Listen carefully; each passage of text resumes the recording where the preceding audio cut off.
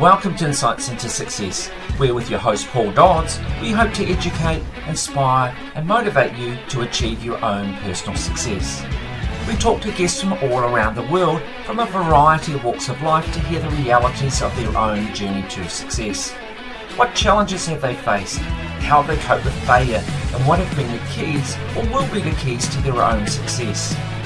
In our Read to Succeed interviews, we talk books that have inspired our guests, and for some, they share their secrets to marketing success.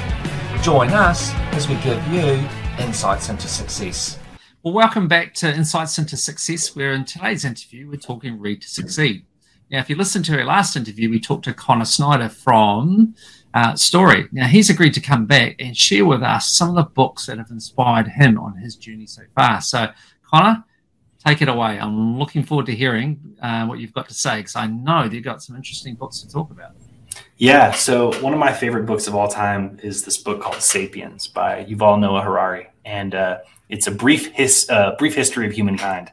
So it starts back when we're wandering around with Neanderthals and some of the ways that Neanderthals eventually went extinct, and goes all the way up until modern times, and it kind of talks about this broad history of human development.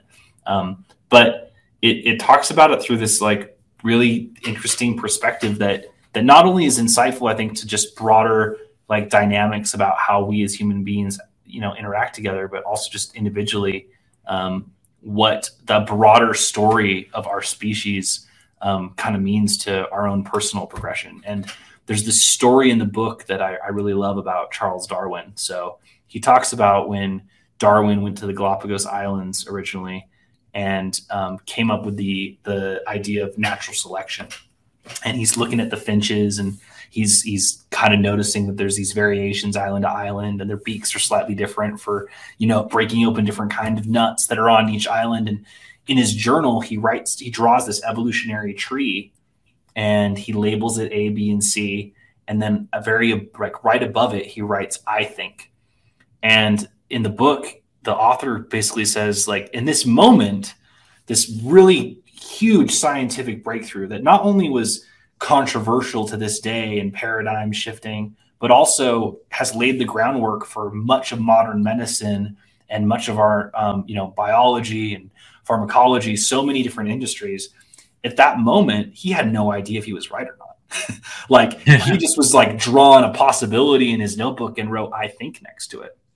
Yeah. Right. And so many ideas that change ourselves or change the world start off with this "I think," right? And the journey to that become a fully fleshed idea was an evolution, in of itself, right? We all have this individual evolution that we undergo every day where we all we can do is give it our best shot, our best idea, and say, "I think this is the way forward," and move forward that way. And I liked it so much, I got a tattoo of it. That was my first tattoo. Wow. Was the out of the page of Darwin's journal. So I love that book because it's all about this idea of human history is kind of pushed forward by us all just giving our best guess at what the next step is.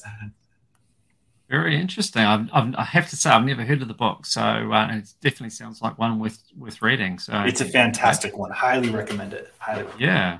Now, I think you got another one you want to share as well. Yeah. So the other book that I really love is called The Book of Joy. And it was a journalist who went and spent time with the Dalai Lama and Desmond Tutu, who, of course, very different religious traditions, one Buddhist, one Catholic, but both very deeply spiritual leaders. And the book kind of talks about, he goes and interviews these two and asks them, well, what's the meaning of life?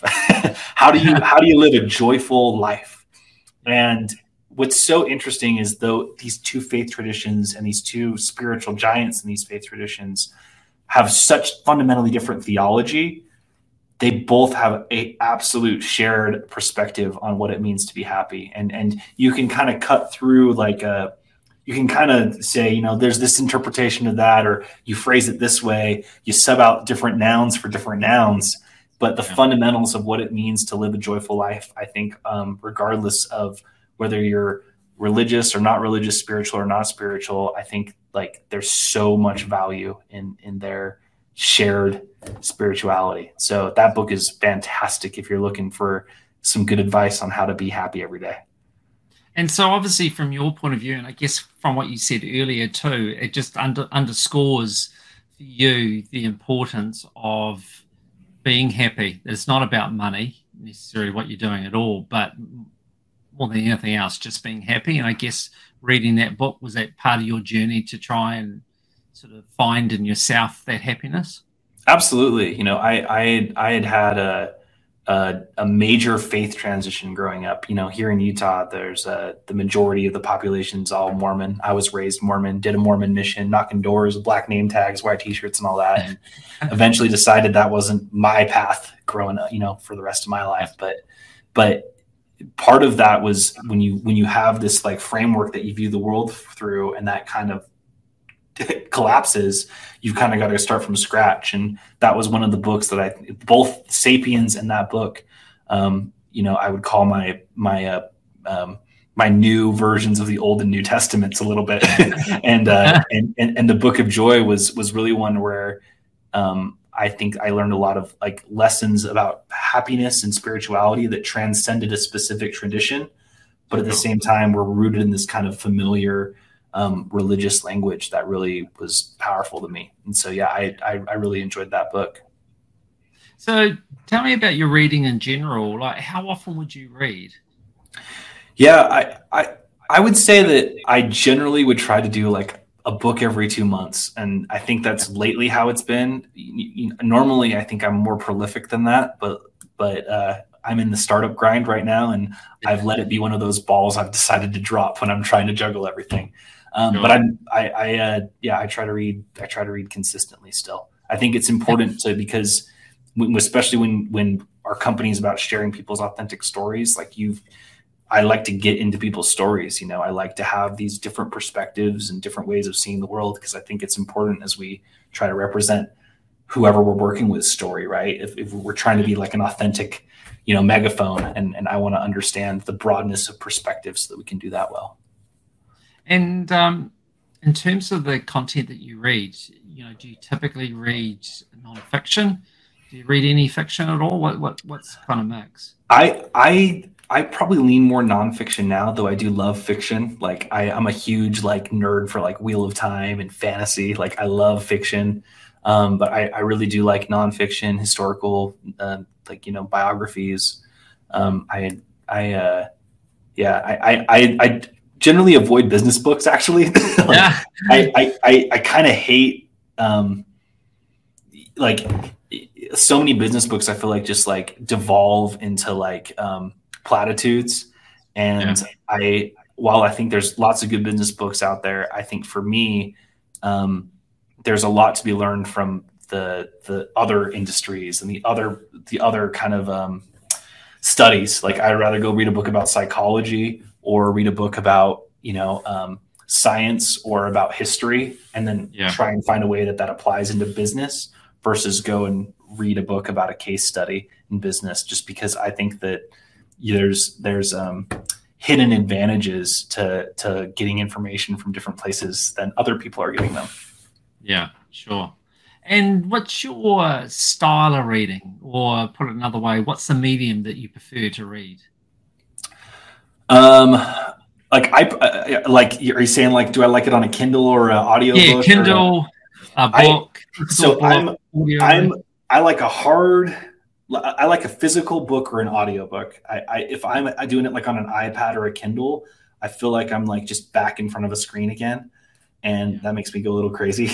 So I like to have, audiobooks are nice because they're super convenient. If I'm driving into the office, I can throw on the audiobook and it just kind of lets me feed my mind.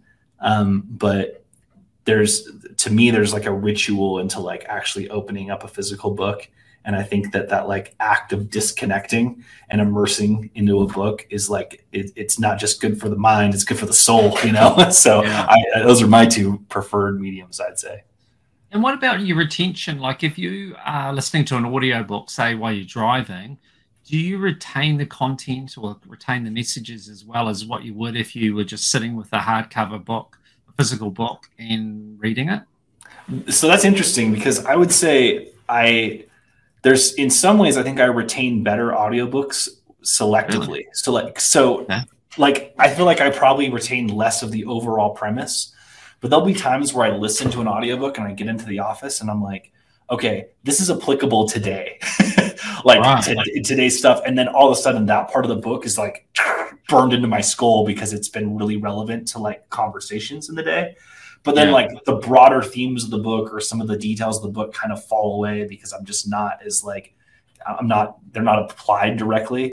Whereas I think physical books, I definitely feel like I retain the broader message better. But I think because there's not as a clear, there's a longer time from reading to like implementation that I think that they don't have as many places that like punch out to me as much. Yeah, it's interesting, isn't it?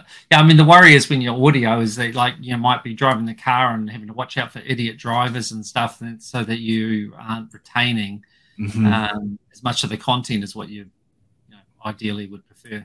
No, I would agree with that. I would agree with that. I'm sure there's been really great insights that I've missed completely because I've been watching out for other drivers. Now, I haven't tried this, and I have to say I'm not really a person that listens to much in the way of audiobooks, but some people talk about listening to an audiobook at like 1.5 times. I've come across a few people like that. Have you ever tried that? I have, and it depends on who's reading it, but I generally don't like it. Like for me, it's like I feel more stressed out. It's like I'm trying to like drink out of a fire hose, and it's like I can't keep up with this. But I'll tell you what, the president of RedX, Curtis Fenn, he's all about it. He's like 2x audiobooks, cruising through books because he's like, it's just how he likes to do it. And I personally can't do it. I like you, I've heard of people that do it, but I personally, the one time I tried it on his advice, I was like, not for me. Yeah. The other thing I've heard, I haven't tried this too, but it might be worth having a go at, is people that listen to an audio book while reading the physical book at the same time. Have you ever tried that? I have before, and I didn't really like it. Like I felt like I was out reading the audio, and so then I was like, it just felt like I was getting out of sync. So maybe there's some people that like keeping pace with what's getting read out loud, and they kind of like slow themselves down as they read. For me, I like couldn't get it. It was like it made me feel like I was like dyslexic or something. Like I just could not, I couldn't roll with it. So it probably works for some people, but for me, I'm not much of a Yeah, you got your own speed and you feel comfortable with that. And if it's out of sync with the audio, then it starts to mess with you, I guess. Yep, exactly. Yep. Yeah. All right. Well, thank you so much, Connor. I appreciate you staying on to share with us on Read to Succeed. It's it's been really good. You've got a couple of great books. The whole idea is on our website is that every time I interview someone that's interested in reading, they share, and then we're building up a really great list of suggested reading for people. So, and it's great to have diversity. It's great that it's not all business books too. So, and I like your point too as well, that you can learn a lot that could be applicable to business without actually reading a business book, and also getting a different perspective rather than just reading the same sort of regurgitated stuff, by various authors.